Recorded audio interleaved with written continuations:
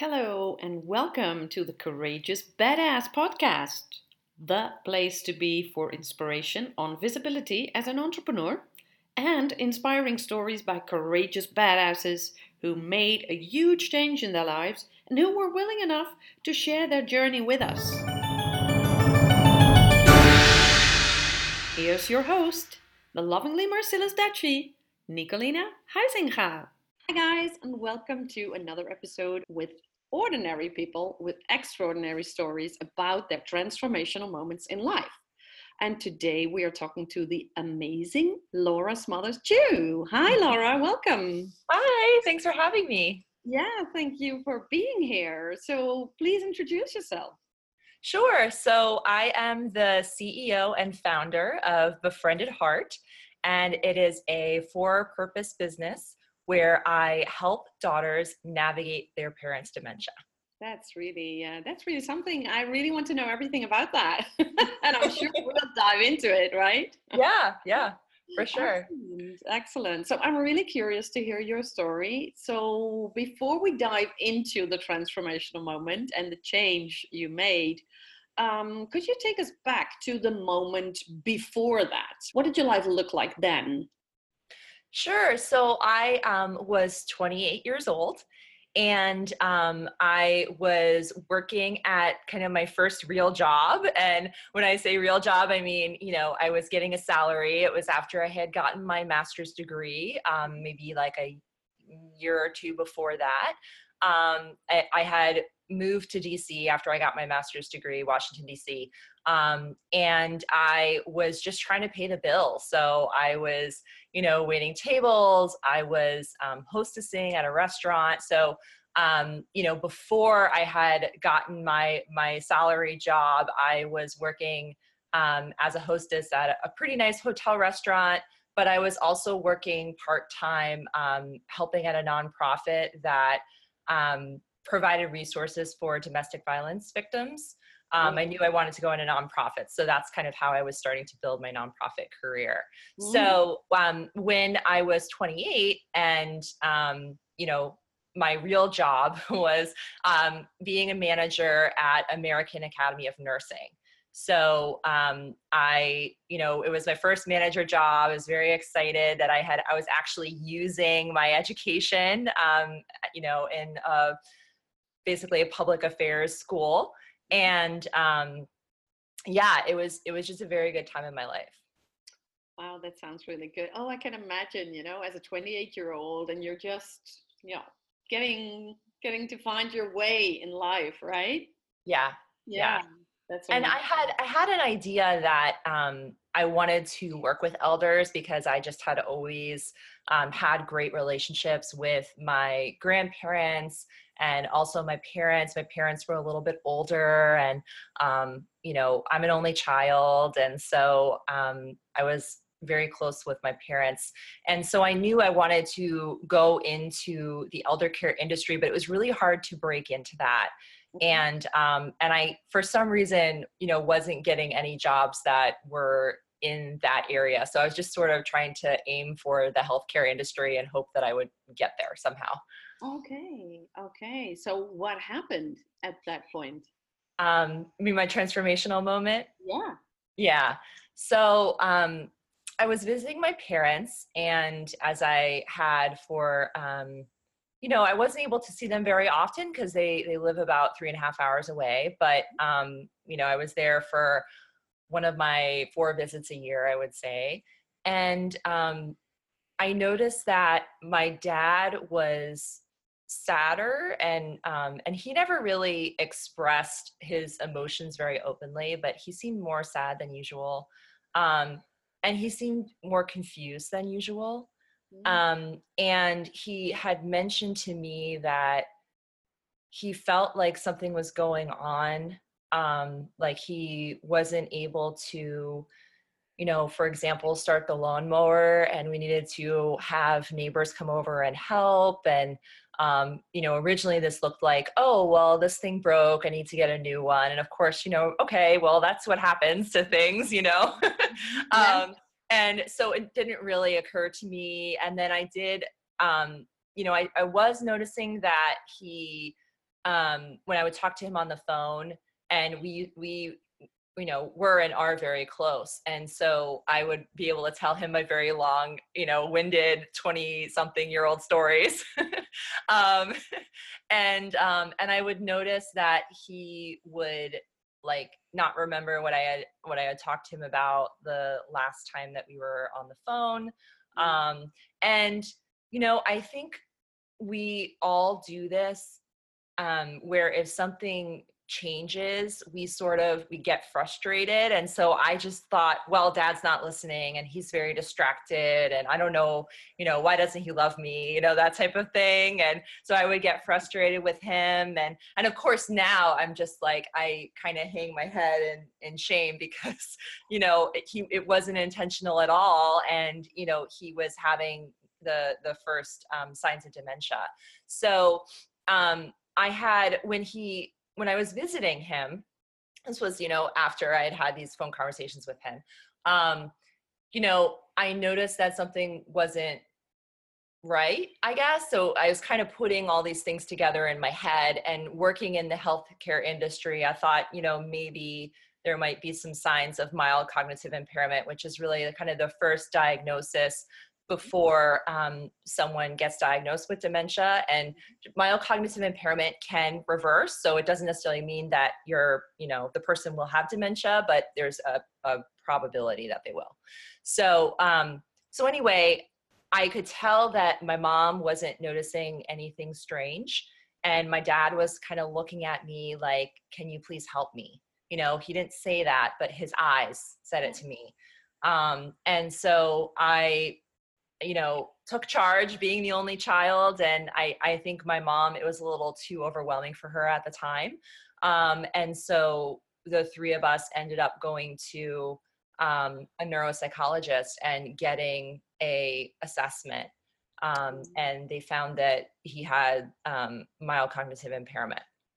So in that same weekend, as if that wasn't enough, I remembered hearing that my dad was driving my mom on the highway, and they had kind of gone on the side of the road and sort of scratched the car, like on a sign, when my dad was driving. And that was very, very unlike my dad. I mean, he built his own race cars and raced them in his 20s. He loved driving. He was a very good driver. He actually taught me to drive stick shift, so this was kind of strange. And so I thought, it's probably a good idea to have a conversation with him about the safety, his safety, my mom's safety, and safety of other people on the road, because at that point he was realizing that something was not right. And so I was still able to reason with him. And so since my mom was uncomfortable with doing that, I sat down on the couch with him and, put my head on his shoulder. And I said, Dad, I'm really worried that, about your safety and mom's safety and people's safety around you. And I'm noticing that maybe your response time isn't as good. And I had noticed that too when I was in the passenger seat when he was driving, like his perception was a little bit off as far as where the curb was and that kind of thing, which was not very normal. So yeah, I mean, he kind of shook his head. I could tell he was really uncomfortable with it.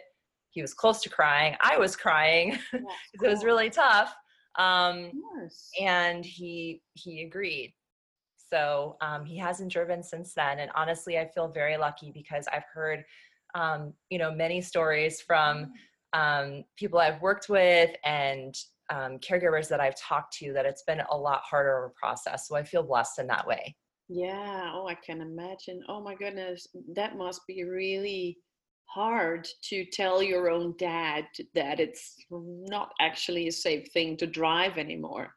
Especially a guy who was a race car driver, I mean, that was his definition of independence. Yeah, That was kind of the last thing to be taken away. Yeah, And that's the thing, right? Yeah. yeah. And so And sometimes he jokes around and kind of like when we go to the car, he'll start to walk to the driver's side and I say, oh, haha, no, Dad, you're going to be over here, and he sits in the passenger seat.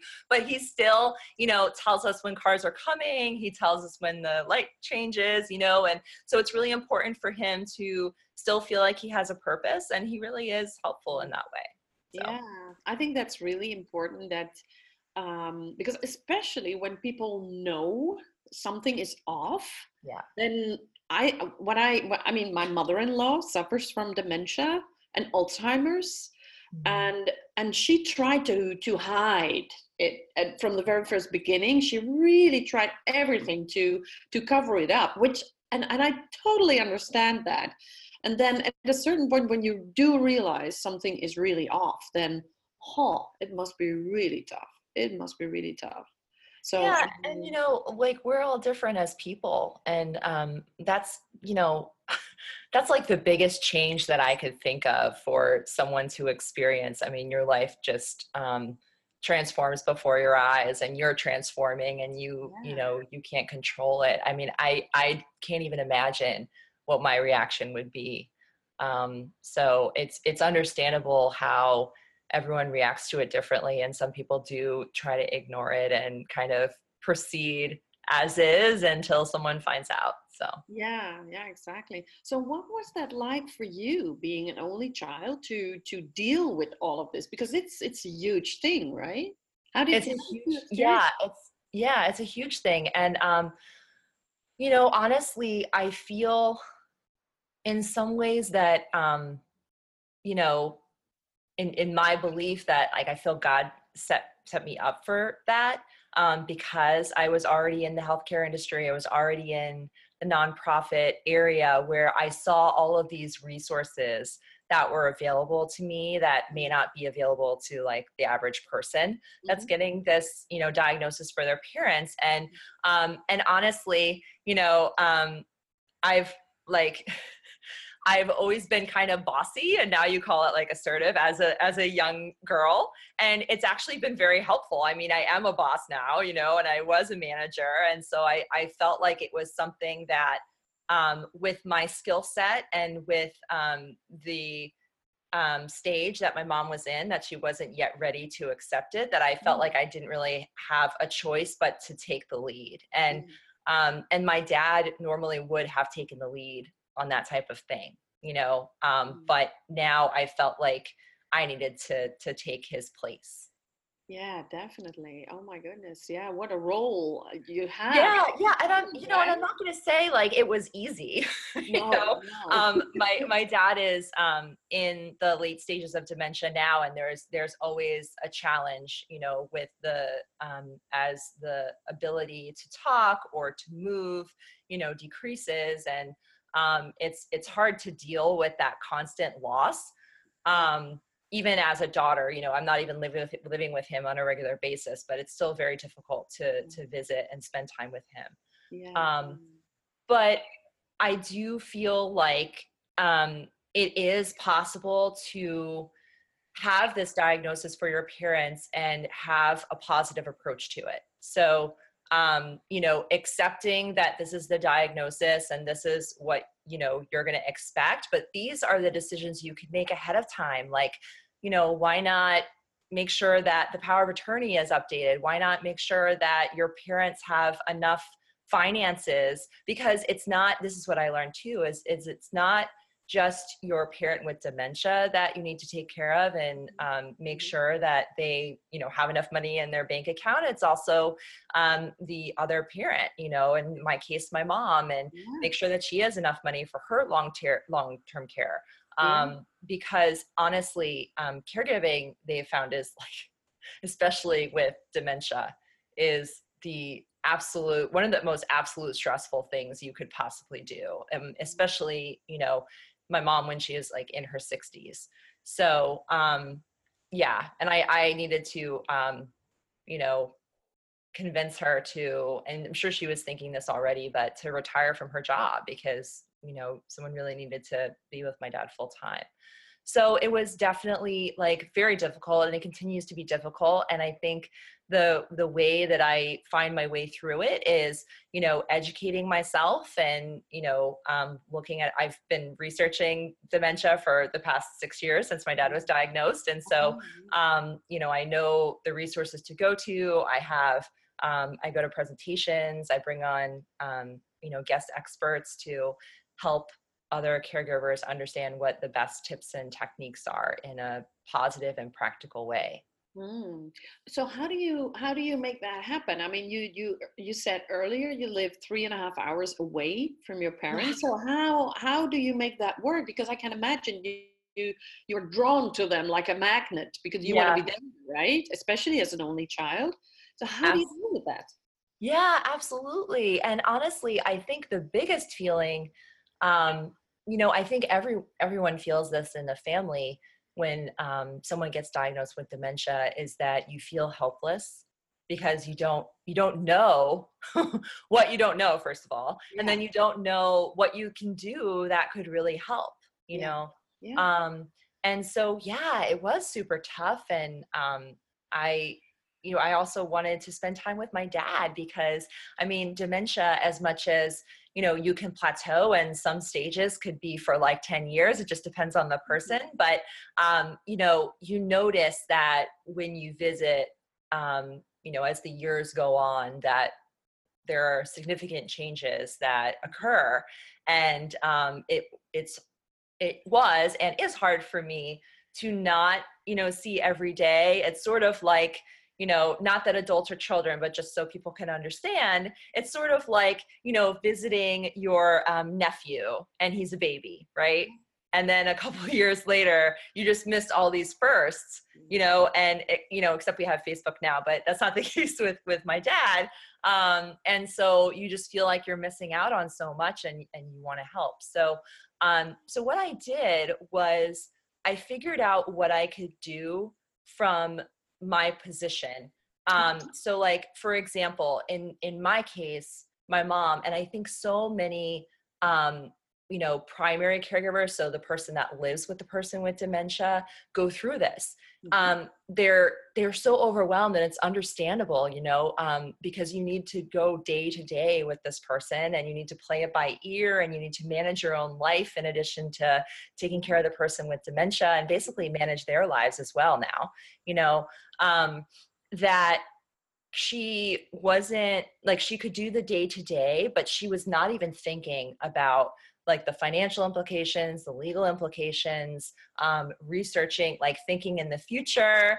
And so I basically did those things. And I did those things. I think I did tell my mom a little bit, but I didn't want her to feel guilty for not, being in the same stage that I was of acceptance. Yeah. And so I was able to figure out certain things that I could do, in the background. And that's Mm. something that I really think that caregiving daughters that are especially long distance, secondary caregivers like me Mhm. could know, and maybe like watch my channel, find out tips and techniques. And so what I would do is I would have all of this research and all of these concepts and figure out, what was what would resonate most with my dad, especially the way that he's handling dementia and what stage he's in, Yeah. and kind of come up with like, 3 recommendations and show them to my mom and say, hey mom, this is what I'm learning, this is, what I'm working. And of course there was a transition for her too, because I'm her daughter, I'm her only daughter. Yeah. And so she needed to kind of go from like, okay, my daughter is giving me tips and maybe sometimes like suggesting what I should do, which might come off as criticism, Yeah. to, oh, well, she works in this industry. She has a lot of great connections. Maybe there's a reason why, she has those connections, and maybe, I should take advantage of those and not overwhelm myself by thinking about all these things when like I just can't. And I talk to primary caregivers now, and I completely understand, there's just so much that they're dealing with, especially because their role is changing too, right? So like their partner who was equal and could do their own things and, had their own identity and could start the lawnmower, Yeah. now can't. And so in my case, my mom as a wife needs to now take over those duties. And honestly, my dad kept his finances like pretty close to his heart. And for that reason, my mom didn't really know how to do any of the, banking or things like that.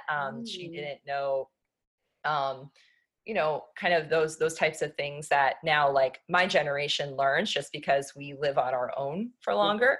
But it's totally understandable with the culture that she grew up in. And so it's tough. Yeah. Oh, I can imagine that is a huge transition for your mom as well. And it's really the role changes from, well, being a wife, from being an equal partner to being a caregiver. Yeah. And that's just the role. And then of course, there's this whole emotional Absolutely side to it, that you see your partner changing, and I can really imagine that's really tough. So Yeah. I'm really interested to know, because you said that something like this you could turn it into a positive thing, and you can accept what happened. So how did you do that? It was a lot of honestly, the dementia diagnosis, I think for everyone is very much like a roller coaster. There were some days that I would be okay with it. I would appreciate, what things my dad could still do. I could appreciate, and still now, even in the last stages, I can appreciate that we love each other very much, and I can show that I love him very much. And I'm appreciative that I know some people can be combative or negative. And luckily, my dad was actually, he could be very critical, and he could be very, that's kind of where I got my bossiness from. And honestly, like we've been blessed in the sense that, and I definitely don't take this for granted, that he's just become just very happy and laughing. And I mean, he had to take antidepressants, of course, like right after he got the diagnosis. But even still, like it could have gone a completely different way. And so he's very loving and very helpful. And so I feel very good about that, but it didn't make the process easier, So like there were some days, like I said, that I was really happy about what he could still do. And then there were some days that, I would cry with my boyfriend, and, at that time he was my boyfriend, now he's my husband. But and just sob and say like, this is the thing that he can't do anymore. And it really hurts me, and I want to be able to do something. And so that's really kind of how I, figured out like, okay, there's this diagnosis, and a lot of material out there. It's like, once you get the diagnosis, it's very depressing, and you just read like, okay, this is how long my parent has to live. You know what I mean? And which is really tough as like a 20 something, 28-year-old. And I didn't have any friends that were going through the same thing. I kind of decided like, I want to create a positive and like a positive experience for long distance daughters who are secondary caregivers that feel like they're helpless, and know that they're not helpless, and that there is, I feel like there's a missed opportunity for daughters to work with their other parent who's the primary caregiver, because as the primary caregiver, you're inside, the forest. And so you can't see the forest through the trees. So I think the daughter can help with that, especially because, the long distance is actually could be kind of a good thing in the sense that you're not going through it every day. And so you can kind of be a little bit more emotionally removed, and be a little bit more objective. So like you have a different perspective, so you can kind of see when things are declining more than the parent that's living with them. So, so that's what I do. And educate people kind of like, you know, what can you appreciate right now? And what are the different ways that you can engage with your parent that may not look like what they used to, but how, you know, love is so important regardless of what stage they're in. And really believe that they're still the same person. Yeah. I don't, I don't I don't think it's good to think that dementia is taking over your loved one, because that will just create negativity that we are already surrounded by in society, because dementia is such a stigmatized topic that I feel like I want to create enough positivity to fight that. I think that's so amazing because I saw some of your videos that you create with, well, dealing with dementia in your family and with a parent who has. I think that's really lovely. So you're an advocate for Yes. turning this into a positive experience Yes. instead of the negative ideas that are generally out there around the topic of dementia. And I think that's really amazing how you do that. So that's really great work. Yeah, that's lovely. So in what sense would you say this whole experience changed you as a person?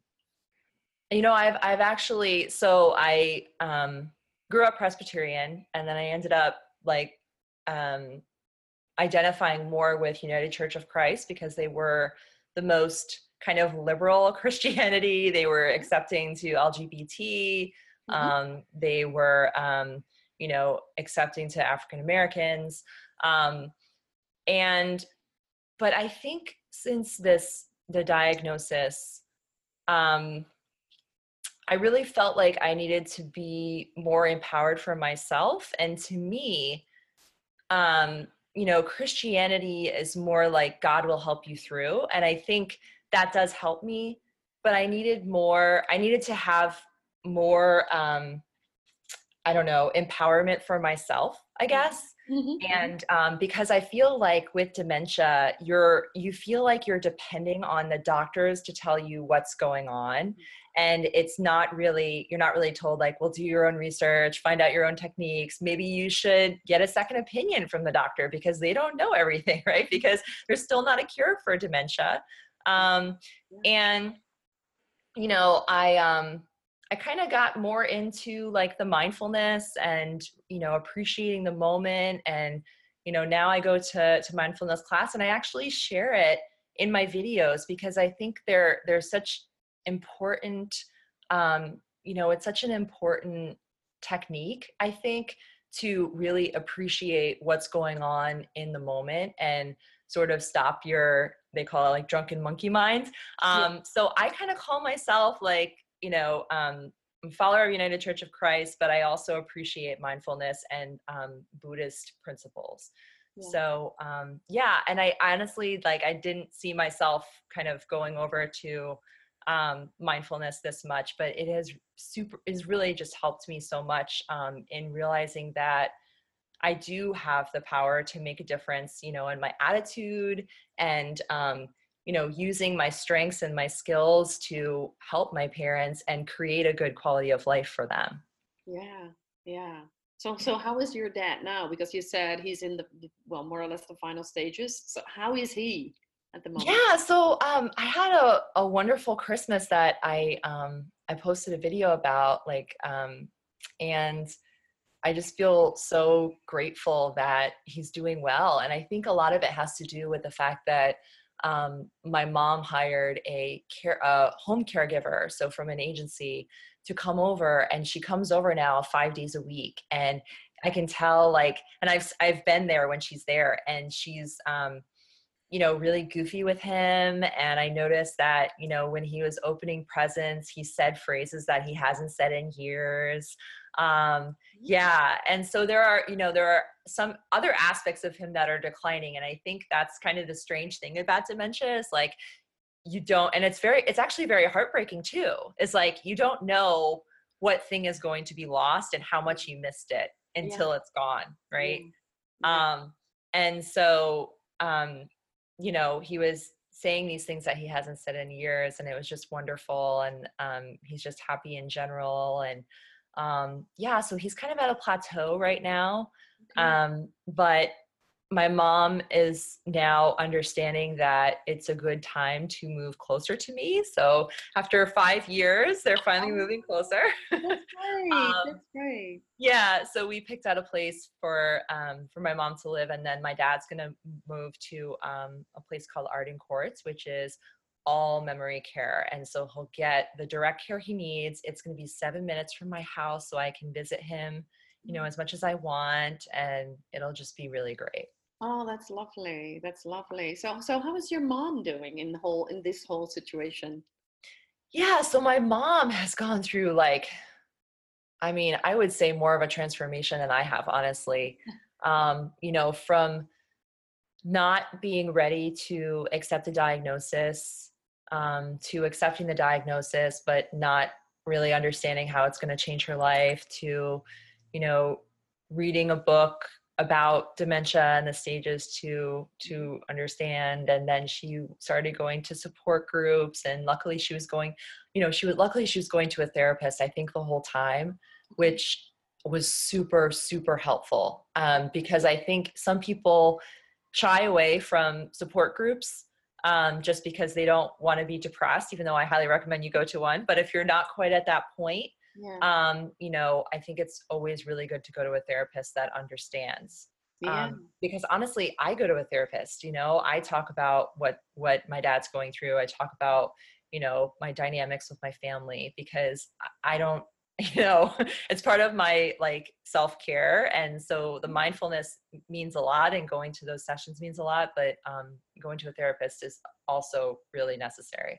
Yeah. So yeah, so she went to a therapist, she went to support group, she learned how to manage the finances, she learned, where we had stocks and how to manage those. And I'm sure I'm forgetting something. Like taking care of the house, paying vendors to, come over and do the lawn care. I mean, none of that stuff, like she wasn't in charge of any of that stuff. Yeah. So she has become empowered too. And she, went from not really like eating junk food and not really caring what she was eating, to eating super well, doing, aqua therapy, because she wasn't comfortable working out because her knees had arthritis. So now she does aqua therapy. She's lost like a lot of pounds. And I could just tell, like, she manages her stress, and it is such a stressful job, she manages her stress like so much better. So Mm. I really notice a difference. Wow, that's amazing. That's really amazing. So you shared one advice already. What other advice would you have for people who are in a similar situation? I think it's important to be positive, but you can't be positive all the time. And if you're positive all the time, then you're actually pushing those feelings down, Mm. and they're going to come out in like a not ideal type way, like at your job, or, in a group of friends. That's ideal, right? It'll come out in a group of friends. But, honestly, like, our society is still, I speak to like the United States of America, because I feel like we're not quite as evolved as, Europe, in accepting this and knowing that this is sort of the fate for a good percentage of people at this point. I think it's important to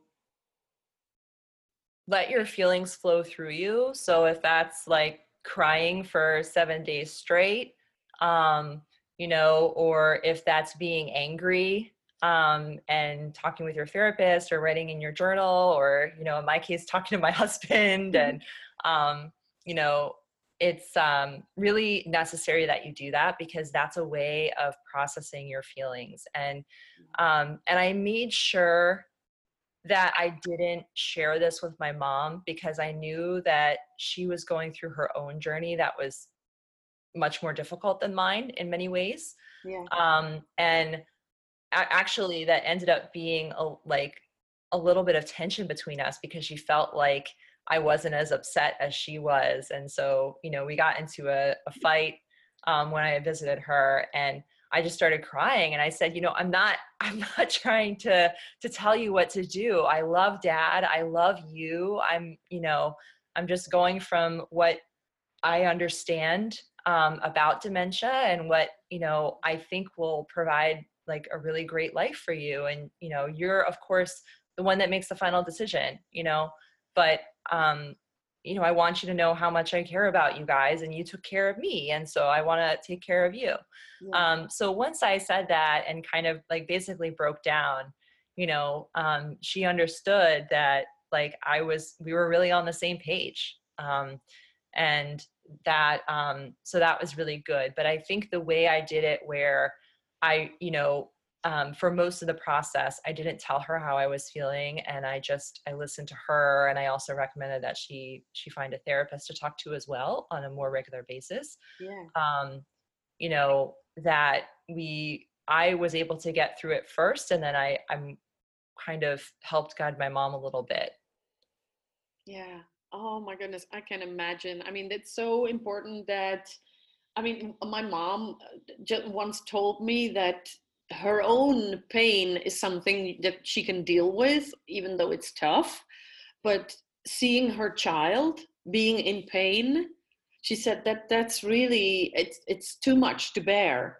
She said, my own sadness, my own pain is something like a stone I can chew on, but the pain of my child is really. So I think it's great that you found another way to deal with your own emotions, and I think that's such a valuable advice for people going through a similar situation. And Yeah. And I think evolutionarily, like when we have babies, that's, they're our survival, right? And so I could see why she feels that way. And in addition to, she would not only need to carry the burden of my pain, but also my dad's pain, yeah, so I didn't want to do that to her. yeah, Yeah. yeah, exactly. And that's really too much for one person to carry all of that. Yeah. Yeah, yeah. So, what is it that you share in your videos for the people who watch this? Why should they watch your videos? Because well, I know why, but tell our viewers why they should be watching your videos. So thanks for watching a few of my videos. So my idea is that I want this journey in dementia that, to be positive where it can be, and also practical. So, when I first got my dad's diagnosis, I would look at, these websites of famous organizations that handle this. And I was just overwhelmed by all of the articles and, the way the website looked, and I didn't know where to find the things that I needed to find. And honestly, Alzheimer's Association was extremely helpful. It helped me find, actually, I'm just remembering, it helped me find a support group in my area, which was super helpful. And that's why I was recommending it to my mom, because it's really great to know that you're not alone. It can be very isolating, especially as a 28-year-old and none of my friends having gone through this or Yeah. going through it. And so I needed to find a community of people that would understand. So that was really good. But for me, I want it to be accessible to people who may not be able to pay for a consultant, to know like, okay, so there's all this information out there. Like, what do I need to know? The top 3 things I need to know when my parent is diagnosed. Or, on also the channel, I answer very specific questions that I get from caregivers, whether it's primary or secondary caregivers. And I also bring in guest experts. So this year I've done an interview with, one guest expert a month. And it's kind of like the whole span of experts that, where dementia affects their daily job. So I'm planning to bring in like a financial planner, an elder care lawyer. Let's see, I just interviewed one of my friends about how to communicate with someone with dementia, and she is the director of activities and outreach. So she has a lot of really great suggestions. Last month, I interviewed a nutritionist who talks about what you can eat and how you can change your lifestyle to actually prevent dementia in the future. And I've already started doing some of these tips myself, and I've Absolutely. noticed a big So difference. will I. Yeah, I've noticed a really big difference in just my daily life and how much energy and motivation I have, Yeah, so what I'm trying to do is really bring together what I think are the best resources based on my personal experience and also on my professional experience. So I did get a certified senior advisor credential the end of last year, which is pretty hard to get. There's a big hard test I had to take. And that kind of helped me understand the whole lifespan of elders from when they retire to when they pass away and end of life. Okay. And also I am a certified dementia practitioner. So I'm certified to speak and teach people about dementia. So I kind of meld those together, and that's what this channel is. Amazing. I mean, people watch those videos. I mean, it's really great. I think it's great that you do this, and like you said, just we're making this information available, especially since it's such a stigmatized topic, and all these aspects that you're mentioning here, like financials, communication, all these aspects are so important. It's so important. So we need more attention for that. So thank you for bringing that to the world, basically. So, yeah, absolutely. And I love being an advocate because I notice, for dementia, and it's funny because as you get older, you realize that the traditional medicine is very limiting. And looking outside. And so in a lot of different places, like in my health and other things, I'm seeing that there's more information out there, and so I'm trying to bring a different point of view to that. I love that. I really love that. So we will be sharing your social links. Awesome. Thank you. The interview, and so people will be able to reach out to you, and I'm sure they will. Because it's really great work that you're doing, and I really want to thank you for sharing your story with me and with our audience, because I think people will love it and will be inspired by it. So thank you so much for this. Well, thank you so much for having me on this interview, and I hope to hear from all of you, and I look forward to staying in touch with you, Nicolene. Definitely. I will. Thank you so much. All right. Thank you. Bye. Thank you for listening to this episode of the Courageous Badass podcast. For free resources and downloads, head over to flickthefuckitswitch.com. If you love it, subscribe, rate, and share it with your friends. Until next time.